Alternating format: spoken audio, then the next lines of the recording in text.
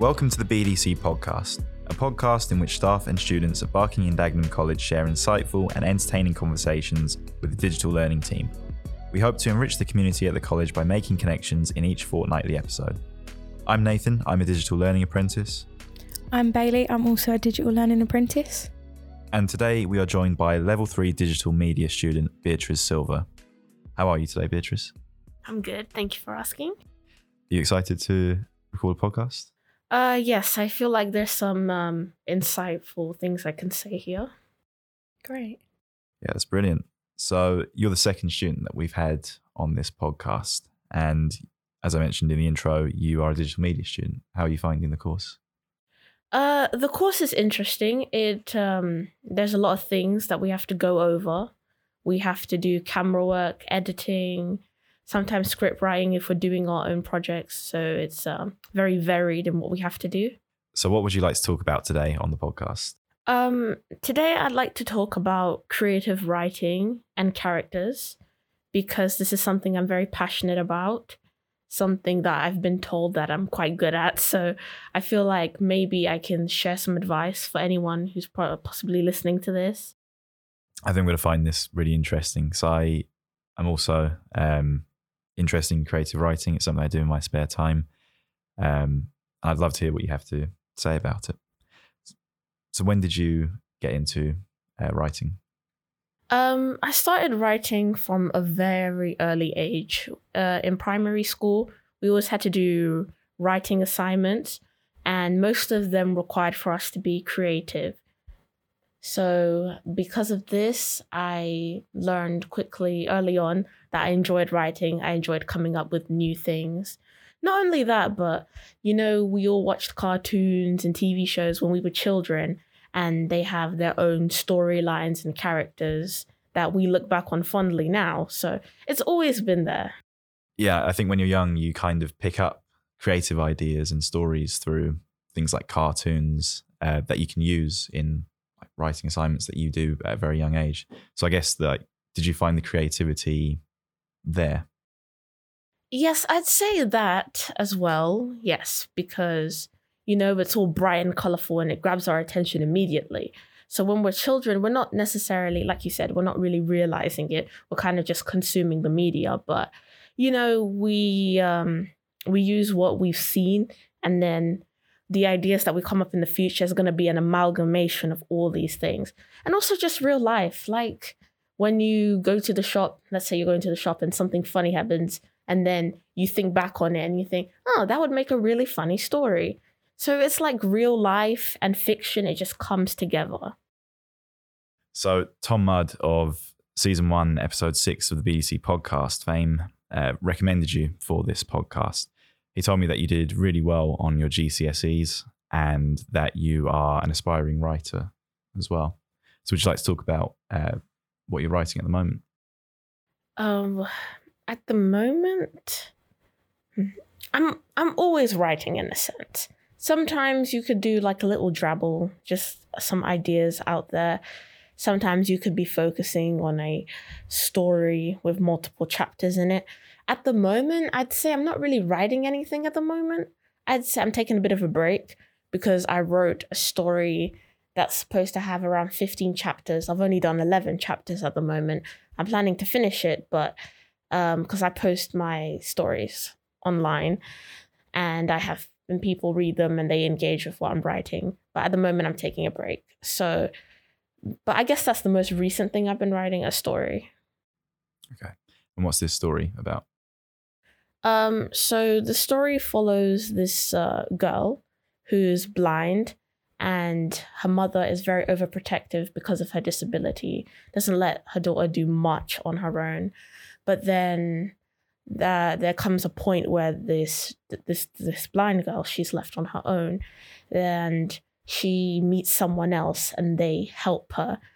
They teach her confidence, and she starts to learn how to be more capable. One thing that I have in the story is that she holds people's hands a lot so they can guide her around. But now she's starting to build the confidence to walk on her own. And she's got heightened senses, like she uses her hearing and to basically decipher where everyone is. it's she's going through her character development at the moment. Right. So how does this character progress? Or do you not want to give that away? I think she's already in her progressing phase, so it's okay if I say it. So one thing that I've mentioned about her is that she's someone who's very, I'd say like a typical child. Writing child characters is difficult because sometimes you can border into writing a character that comes across as annoying and people are like, I don't want to read about that. But I think to write a child character, you have to have curiosity and innocence. These are the two things that come together to create her. She's curious about the world, especially since she doesn't have sight like most other people. So she's very curious, but this could lead her into being into dangerous situations. But she's never experienced it before. So the first time she's in a dangerous situation, she doesn't know what to do. She's panicking, she's freaking out. And like the story is a bit more action heavy. So there was a scene in the story where she almost loses her life because of this. But luckily she didn't. But yeah, so once she has that experience, her viewpoint of the world is completely shattered because she thought, everything is all cotton everywhere, like protective layering. And then she realizes the world's really not like that. So it's almost like a coming of age progression. Yeah, I'd say it's like that. With writing children in your stories, I guess you have the ability to kind of show that progression in a really natural way. Yeah, it wasn't super long ago that I was a child myself. I think the most important parts of, childhood is just learning. That's the big thing. And there were a lot of stuff I didn't know, things that I had to learn. And when you're writing your protagonists, usually most protagonists are pretty young. And the point is that they're going to go from point A to point B. They have to develop along the way.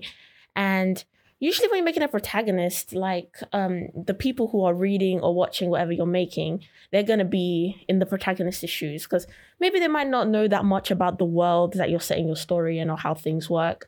So it's good to add that curiosity in them because the curiosity that the audience is going to have is going to be the curiosity that the protagonist is going to have as well.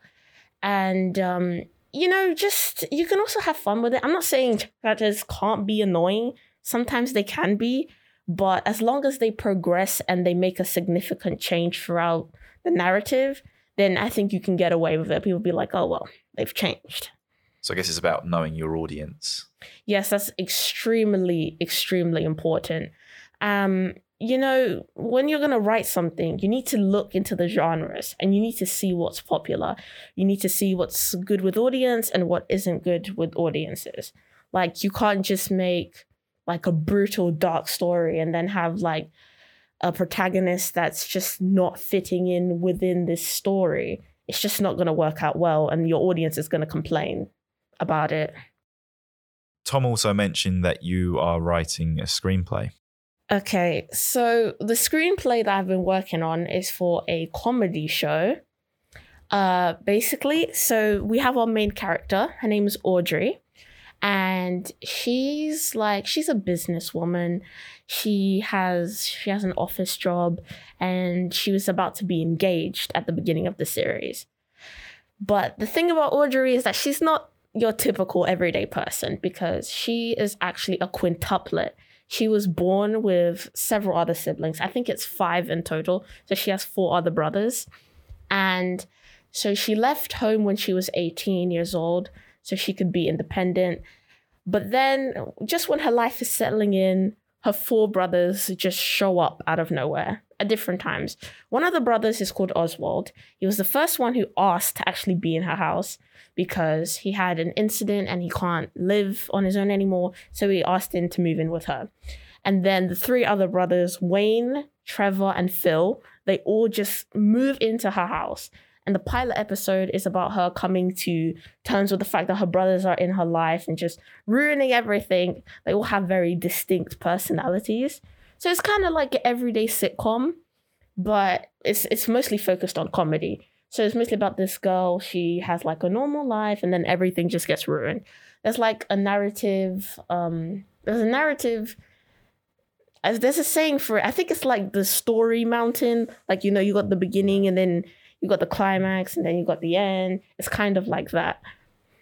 So I guess it kind of deviates from, I guess, the typical sitcom format of kind of having every episode be its own individual story. Has that continuity going through it? Yeah, so the events of the first episode directly affect every episode that comes after it. So the characters, if I could go into that for a bit. So Absolutely. I've already explained Audrey, and then I have Oswald. He's the positive one. He sees the positivity in absolutely everything. And even when his other brothers are mean to him, because they are, siblings argue all the time, like he just sees the most positive thing on everything. He's just so nice, and you're just thinking, why is this guy so nice? Why is he so kind? But the twist is that I wouldn't say that he's not nice. He's just not as innocent as he comes across. He's actually very calculating underneath, but he hides it under the positivity. I think, like, we all know someone who just seems all sunshine and rainbows, but when you look deeper, it's not really all about that. And then we have Wayne. Wayne is, I'd say he seems like more of he's the negative one. So he's the anti-Oswald.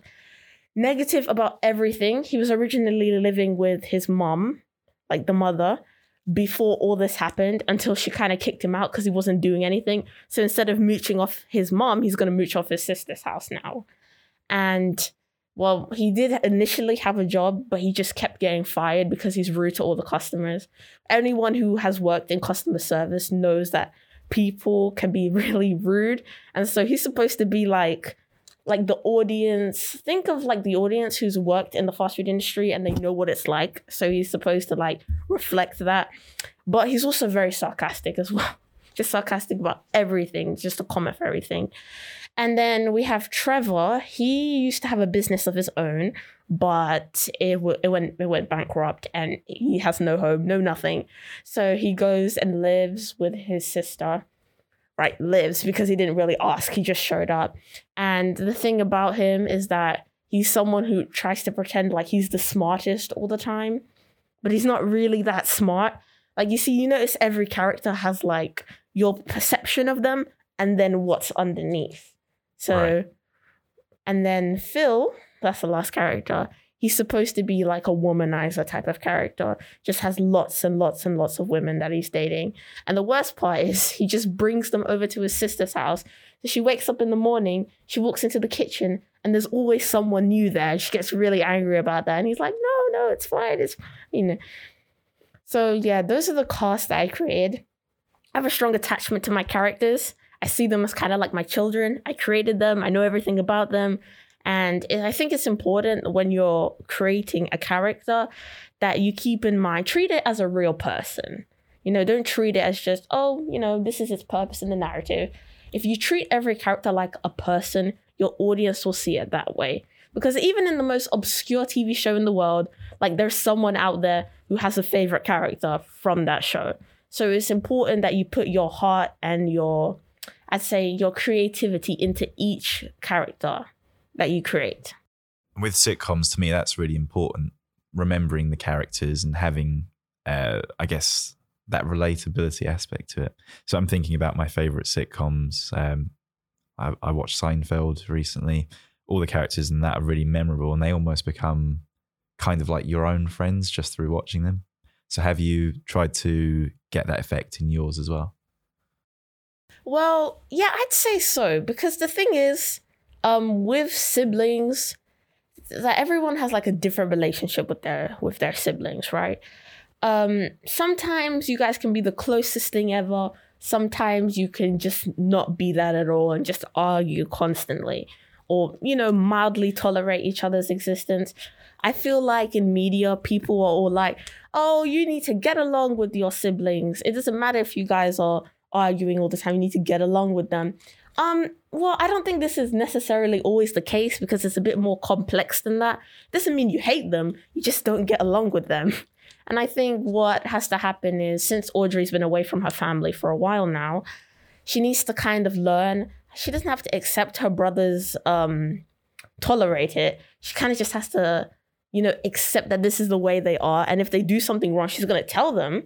But to be like, oh, I forgive everything, even though you ate the food that I specifically told you not to eat, it's fine, it's okay. It's not gonna be like that. She's gonna be annoyed, but she's still gonna love her brothers, and they're still gonna be a family. Just, you don't have to tolerate everything bad your family does. You kind of have to go through it like that.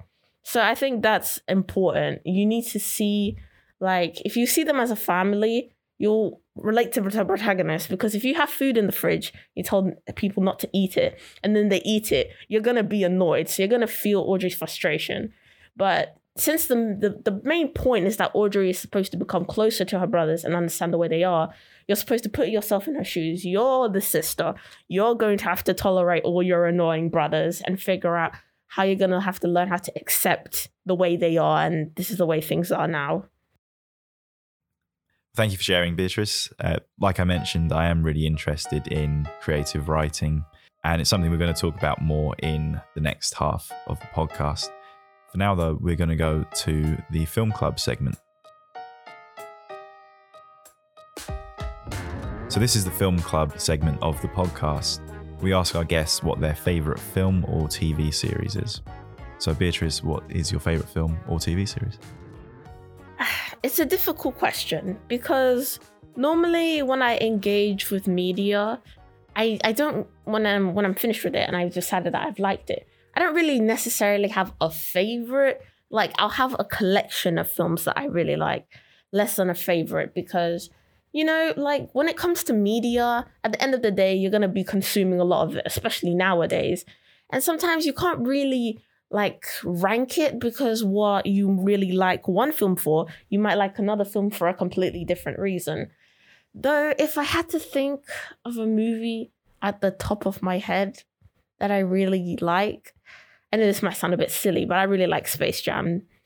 I really like that film. It's campy, it's whimsical, and for its time period, the animation mixed in with the live action is really good. It's one big glorified ad. They've even admitted it, but it doesn't fail to be entertaining. And I'd say that, you know, when you're making a film, it depends on genre, of course, but it's absolutely necessary that you see that there's a story that needs to be told. Like, nowadays, reboots, remakes of things in the past, they're so soulless, they're lifeless. You can see that they're not doing this because they want to. They're doing it because they want to make money. If there's a 10-year gap between the original film and the sequel, it's a bit, you know, like, it's easy to tell that you're not really doing this because you want to. It's because you're trying to make money. I'm not a fan of that. Reboots and revivals, there's nothing really wrong with them in concept. But if it's clear that you don't respect the original, and you don't respect the fans of the original, you're not going to get far. It's just not going to be good. So I take it you don't like the new Space Jam? No, I don't. I personally wasn't a fan either. I did not watch it. Right. And I say I don't. How can you say you don't like something even though you haven't watched it? Look, I've seen the trailers. I saw what they were trying to do. And honestly, I'm going to be honest. I like movies from the 90s and the 80s more than I like movies from nowadays, because, like, there's a distinction. Back then, you'd see multiple movies coming out from different companies. Nowadays, the only movies that I really see in cinemas nowadays are like Marvel films, or sometimes it's films from other studios, but most of the time it's just Marvel films. And about the new Space Jam, I've got a fun fact. It did not make nearly as much money as the original. The original was somewhere in the like 200 million, and the Space Jam: A New Legacy was like in the 100 million category. The point is that it did not make as much money as the original. Do I blame it? No. The original came in, I think, 1995, if I'm not mistaken, and the new revival came out in like 2020 or 2021, something around that time. That's a big gap. Audiences change. People change. You can't just take a movie from the past and try to create it now, because you have to keep in mind that back in the 90s, the Looney Tunes and Michael Jordan were a huge thing. which, granted it the success that it did, as well as being an entertaining film. From the New Legacy thing, there was a lot of controversy surrounding the film. I won't go into that today, but there was a lot of controversy, and there was like this huge scene where they tried to include all the characters from Warner Brothers properties. I saw that and I thought, what was the point? There was no point to add all these pointless cameos. Like, it feels like they made the film just for the cameos and not for much else. It's just not that great. Has there ever been a film that has, maybe not a favourite film, but a film that's ever influenced your writing at all? Film that's influenced my writing? Yes, there is one. And it's not really a live action film, it's an animation film. I saw this like years ago when I was a child, but it's the one distinct film that I can remember changing my perception of stories. Don't laugh, but it's Kung Fu Panda 2. It's this film specifically because it's it's a kids film. We'll say kids film, but it's also, it's very dark and gritty. Like, I don't know if you guys have seen the movie before, but I'll try my best to explain how it shaped my future for when it came to writing. So the main protagonist, he starts getting PTSD during the beginning of the film. Like, he sees the main villain, who's a peacock, his feathers trigger PTSD in him. Like, before this, he was fine. He wasn't worried about his past or whatever. And then he sees it, and then he starts thinking about his past. And then there's like an adventure that they have to go through, and he has like a confrontation with the main villain. And when I saw the way, like, it had dark colors and everything, the atmosphere was set. When I saw the way this protagonist spoke to the main villain about his past, because the villain did end up committing genocide on his race, and like they go into that, and they were talking, and it was just like a really heightened, intense moment. Like, I could feel myself in the scene. I could feel the tension. I was thinking to myself, I could write a story about a character who has to come face to face with the darkness of their past, and they can see the person who's responsible for it standing in front of them. If I was that character, what would I say to them? How would I make this scene intense? Because, everyone's going to react to a situation differently, but the power would be in my hands. I would control how the character would react. I would control how the villain spoke to the hero. I would control how this affected them. I could describe it through my own words and, bring that to my audience. And that's when I realized, I want to write stories. I want to write something cool like that, something emotional and impactful. I want to be able to do that. I enjoy a lot of animation that is typically associated as being like children's films. I find that they get across ideas that are really serious, like the ones that you mentioned, in a way that's quite accessible to a wide audience. Part of that, I think, is the creativity that comes with having animation as a visual format and telling the story through that as well. Okay, so the medium of animation is often something that some people look down on. They see it as an inferior form of storytelling, or a juvenile or childish way of storytelling as compared to real life people. And I think that's bogus. I'm just going to say that off the bat. Animation, I know I'm not an animation student. I probably would have been if I was good at drawing, but I'm not. Writing is what I'm good at. But I think writing and animation come together like really nicely. See, the thing about animation is that it's not constricted to the real world. You can do anything with the power of animation. Like, literally the whole world is at the whim of your pen. You could do literally anything. Like, you could make, like, for example, like if you were making a live action film and you had someone drop a bowling ball on someone's head, it's like probably not, it wouldn't be as comedic as if it was an animation. Like, if you watch Tom and Jerry, you see they have a lot of slapstick that wouldn't really work in live action. It would come off as a bit strange. It can be done. Like, if you've seen The Mask with Jim Carrey in it, yeah, there's a lot of cartoony and zany things in there.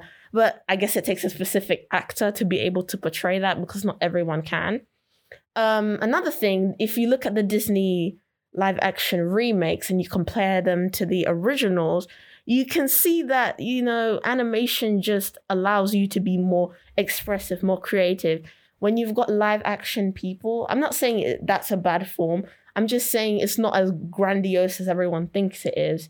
Like these two forms, live action and animation, can be on the same level in the forms of storytelling. They're both very important and they're both very expressive, just in different ways. Like they have their own strengths. Yes. Another thing I'd like to mention is Pixar films, because I'm pretty sure everyone here has seen at least one Pixar film, right? Yeah. Yeah, I'm a Cars. big fan of Cars. I'm a big fan of Pixar films. About those, see, I'm mentioning Pixar specifically because I can remember that back in the earlier Pixar films, Monsters Inc., Ratatouille, Cars as well, as you mentioned. These movies have like specific values that are instilled within the plot. For example, I think Finding Nemo, the beginning of Finding Nemo, that part with the Barracuda and stuff, that part was, people may seem this a bit extreme for children, but I thought it was quite necessary because it exemplifies why the main character is so protective over his son the way he is.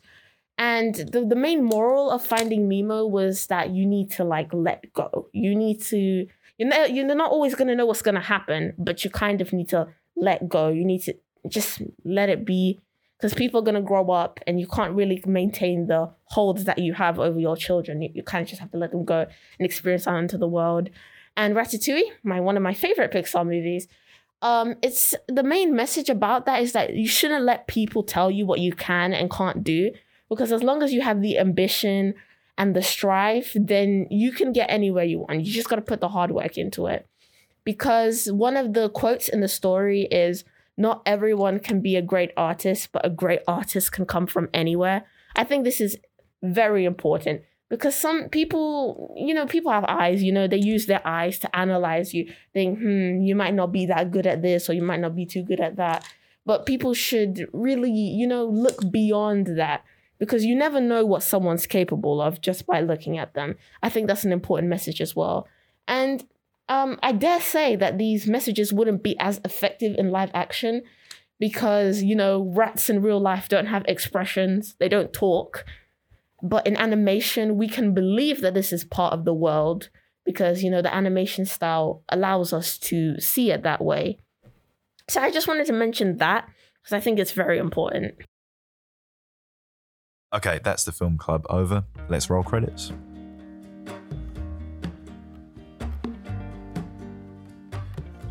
So it's really interesting to hear how passionate you are about your creative writing. And I just have a few questions for you about it. So I heard you say earlier that you share your stories online. I just wanted to know if maybe you have a target audience for your stories or if you have a range, and if so, why do you have a target audience for them? Usually, my target audiences are usually people between the ages of, I'd say 13 and up, because fandom spaces are quite diverse, I'd say. Like there's people of all ages in specific fandoms, like Star Wars fans can be people of any and all ages. And if they're interested in writing, who's to say that they're not going to stumble across something I've written and just read it and be like, oh, that's pretty good. But when it comes to writing online, since it's more of a whoever stumbles upon it kind of thing, I'm not really targeting for anything specific. Like I will not have extremely mature themes in my stories. Like I wouldn't. It's something I'd say balanced. It's pretty balanced. Like something you would watch on TV. However, I wouldn't say that this is the case for things like movies and TV shows. Because with movies and TV shows, you need to be aiming for a specific audience, especially if it's a reboot or a revival. I've seen too many times where companies don't think about like the previous property or the fan base of the previous property, and they kind of just dive headfirst into whatever they want. Like it's not recommended. It's not going to do as well because you're not taking into consideration the culture surrounding that film. Like we all know pop icon films like Jaws and Star Wars and things that have gone on to create like franchises, the fans, you always have to keep the fans in mind. Can't please everyone, that's the case. But generally speaking, you should try your best to appeal to that audience because it affects how successful your project will be in the end run. So I guess my answer would be, so if it's doing things online, like independently, it's not as important because you have like a broad range. But with official things like movies, TV shows, etc., you need to be mindful of your audience. It's pivotal if you want what you're making to succeed. Mm-hmm. Something you mentioned earlier was that your characters are your own. It's like they're your children, I think you said. And it reminded me of this piece of advice that I think a lot of writers get, and it's that the best stories are like personal to you. So when you're writing stories and characters, do you base those on experience? Well, yes, kind of. I say kind of because, if I wanted to write a story about going to space, I couldn't just walk up to NASA and be like, hey, I really want to write this story. I was wondering if you could organize a spaceship for me maybe this Saturday. Like, I couldn't do that. But maybe I could, if I was writing, let's say I was writing a comedy film, I could remember a funny exchange I had with my friend and make myself in the story have this funny exchange with an alien instead. Like, I could do that. So it's kind of a mixture, I'd say. Like, they say, the advice that you said that the best stories are personal. I agree. But to an extent, I also feel like you need to kind of loosen the hold that you have on your story. Don't make it too personal. Because at the end of the day, like, stories are something that can be wildly interpreted. Everyone has their own interpretations of movies. And frankly, if you really want your creative sparks to fly, you can have a tight hold in your story, just not too tight. Give it room to breathe. I agree with what you've said, that having personal stories is good, but to a certain limit. If it's too personal, I find I'm not really that interested in it. I find it can often be a bit too like raw, I suppose is the word. I enjoy a lot of like fantasy films. So like Lord of the Rings films are some of my favorites. And those are fantasy. Obviously, these things never happened. The writer would never have experienced these things. So when I was in secondary school, I really enjoyed creative writing. And I know you said earlier about how you linked maybe an exchange between you and your friends maybe into a story. And I used to really struggle with creative writing in school because I could just never think of any ideas. So I was going to ask, is there any things that like happen in your daily life that make an impact on your stories? Like something you would definitely write about? Like, is there something you remember that has made a big impact? I would say if people are struggling with creative writing, the most important thing is just feel. That's what's important. You need to feel. Like, for example, I wrote this short story about a girl who was running away from a zombie and she had to climb over like a huge fence. So I closed my eyes and I think to myself, okay, it's a post-apocalyptic world and my family's all gone and there's a zombie chasing after me. I had to feel. I had to think of all the moments in which I experienced the same feelings. Like, I had to think of when I experienced fear. What did that feel like? My heart was beating so fast. I could hear it in my ears. My lungs were hurting because I've been running for so long and I was out of breath. I thought about those things and I felt it. Upon feeling these things, I could then transform my feelings into words on the paper. And I thought about the time I really hurt myself. How did it feel? And then when I thought about that, I felt it. And then I thought, oh no, that's the zombie biting my leg, biting this character's leg. And she's trying to scramble up, but she can't because it's burning. And you can feel the blood pouring out. Like, you use your past experiences, you feel them, and you transform them into words. You can use them in fictional settings as well, like I made the analogy with the zombie. I've never been bitten by a zombie, but it's cool. I've had injuries before. Think about how they feel and transfer them into words and put them on the page. That's the best approach, I think. I also had a question about writing advice. Something I struggle with is staying motivated with writing.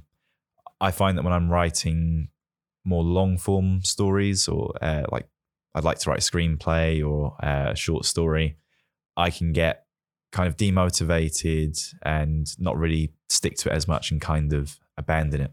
So what advice do you have for staying motivated? First off, losing motivation or writing something that you feel, oh, this is rubbish, who's going to want to read this? It's very common. I struggle with this every time. It's also one of the reasons why I'm currently on break from writing, because sometimes you're on a roll and sometimes you're just slowing down and everything is shutting down. For me personally, motivation is a fickle thing. It's never going to come to you when you want it. And the more you want motivation to come to you, the less it's going to come to you. Motivation. I mean, for me, a section of my motivation comes from the comments I get when I post my stories online. People are very encouraging. They say, oh, I love this story. Please keep writing more. Or they talk about a moment that happened in the story and be like, oh my God, I can't believe that happened. And that makes me happy because people are engaging with my story and that motivates me. Well, if this is what the people want, might as well give them more of it. It's not always effective. And maybe you don't want to post your stories online or anything like that. So it wouldn't be a method for that. I would, as a good motivation is to think of it as less of the destination and more of the journey. Like, imagine how good you're going to feel once you get this written down. And your first draft is not always going to be the best. Your first draft is going to suck. But I think there's a critic in all of us. So you know what you do? You get all your brain juice and you type everything down. You type your whole story. And then once you're done with that, you throw away your creative side out the window and bring in your critical side. And use that critical side to analyze what you've written, change it, fix it. That's what you got to do. Because I think there's a critic in all of us. Sometimes we can look at other people's work and be like, that's no good. If I was writing this, I would have done that. Do that, but to your own work. And once you've done that and you've read over it, you're going to be like, whoa, I wrote this? No way. I did not write this. Someone else wrote this. Stephen King wrote this. Like, that's what you should do. Yes, it could be hard and what you're going to feel like what you're writing is crap, but just keep doing it. And the point is that we're not perfect. Rome was not built in a day. You're going to have to keep trying and to just motivate yourself by telling yourself, this is going to feel all great when it's done. Can I say crap? Can I not say crap? Go for I didn't mean to say crap. That's it. It's a 12A podcast. It's fine. I know you just mentioned about Stephen King there. So I was just going to ask, do you have a favourite author? When I was little, I liked Jacqueline Wilson. Oh, I loved Jacqueline Wilson when I was younger. I read all of her books, like all of them. There was a library in my primary school and they had like a bunch of shelves of Jacqueline Wilson books. I started reading, but those weren't really fantasy most of the time. They were real life stories like, oh, this girl is going through this or she's going through that. Which is why when I first started writing, most of my stories were family-orientated stories because of Jacqueline Wilson. The illustrations were nice, so it caught my attention. The stories were realistic, and it was just really entertaining. I don't know what to describe about her writing that makes it just so engaging, but it's really, really good. So I read most of her books. That was my favorite author as a child. I also like Jeff Kinney. When he wrote the Diary of a Wimpy Kid books, those were really popular back then as well. And they had illustrations. It was more of a simplistic form of writing, but the illustrations managed to, really pull my attention in, which goes back to what I was saying before. Animation and writing are like best buddies. Together, they can achieve so many great things. So those are the ones that I can think of at the moment. I'd like to know, what are your aspirations with writing? Well, growing up, I struggled a lot because I perceived myself to have no talent. I could see the girls, they could skip and I couldn't skip. No matter how much I tried, I just couldn't skip. When it came to mathematics, everyone else was really good at maths and I really sucked at it. And when I grew older and I saw everyone around me achieving things with their lives, oh, do you know your friend? He's like only 14 and he's got his own business. Or look at her. She's like, 16 and she's got like over 1 million followers on Instagram. And when you see that, you start to feel inadequate. You're thinking, well, they're doing all that stuff and they're young. Why can't I do stuff like that? Like, I remember watching The X Factor and feeling really terrible about myself because I can't sing. My voice cracks. And then seeing everyone else sing beautifully and then get all this praise by the judges, the glory, the fame, the golden buzzer and everything. Like, I used to see that and I think to myself, why isn't my life like that? I want my life to be like that. I want to achieve something. And my aspirations now is that I want to be a someone that people are going to be like, oh, you know that TV show? Oh yeah, I remember that TV show. They don't need to remember me specifically. They need to remember what I've made. Like maybe I've made a film, maybe I've made a character, maybe I've made a TV show. And 50 years from now, everyone's going to be like, do you remember that cartoon character? Oh yeah, I remember that character. That is all that I want. I don't even mind if people don't remember me. If they remember what I've created, this is all I want. Because it's going to prove to everyone that, like, it's just not, oh, she's weird. She doesn't do anything. Or I haven't seen her achieve the same things her cousins or her friends are doing. Like, maybe I have to come to terms that with what I'm trying to do, of what I'm trying to achieve, it's going to take a little bit longer than what everyone else is currently achieving. As long as I can make an impact, as long as I can make something that people will remember, then that's all I want. Storytelling is so powerful. I mean, our whole society revolves around stories in a sense. I mean, movie companies, they're making movies every year. Media is being produced every year. And it's important for me to make me feel like I've made a dent, that I've made some kind of contribution to the world as a whole. As long as I can do at least something, or at least work on something that's big, or, you know, just make something, then that's all I need. This is all I want to achieve. Biatriz, thank you so much for joining us today. As always, I enjoy listening to people who are so passionate about their interests. And I really hope you do create that one piece of media that lasts and is your legacy. Maybe we'll be talking about it again in 50 years' time. If you'd like to be on an episode of the BDC podcast, send us an email. We are digitallearning@bdc.ac.uk. We'll be back in 2 weeks with another podcast episode.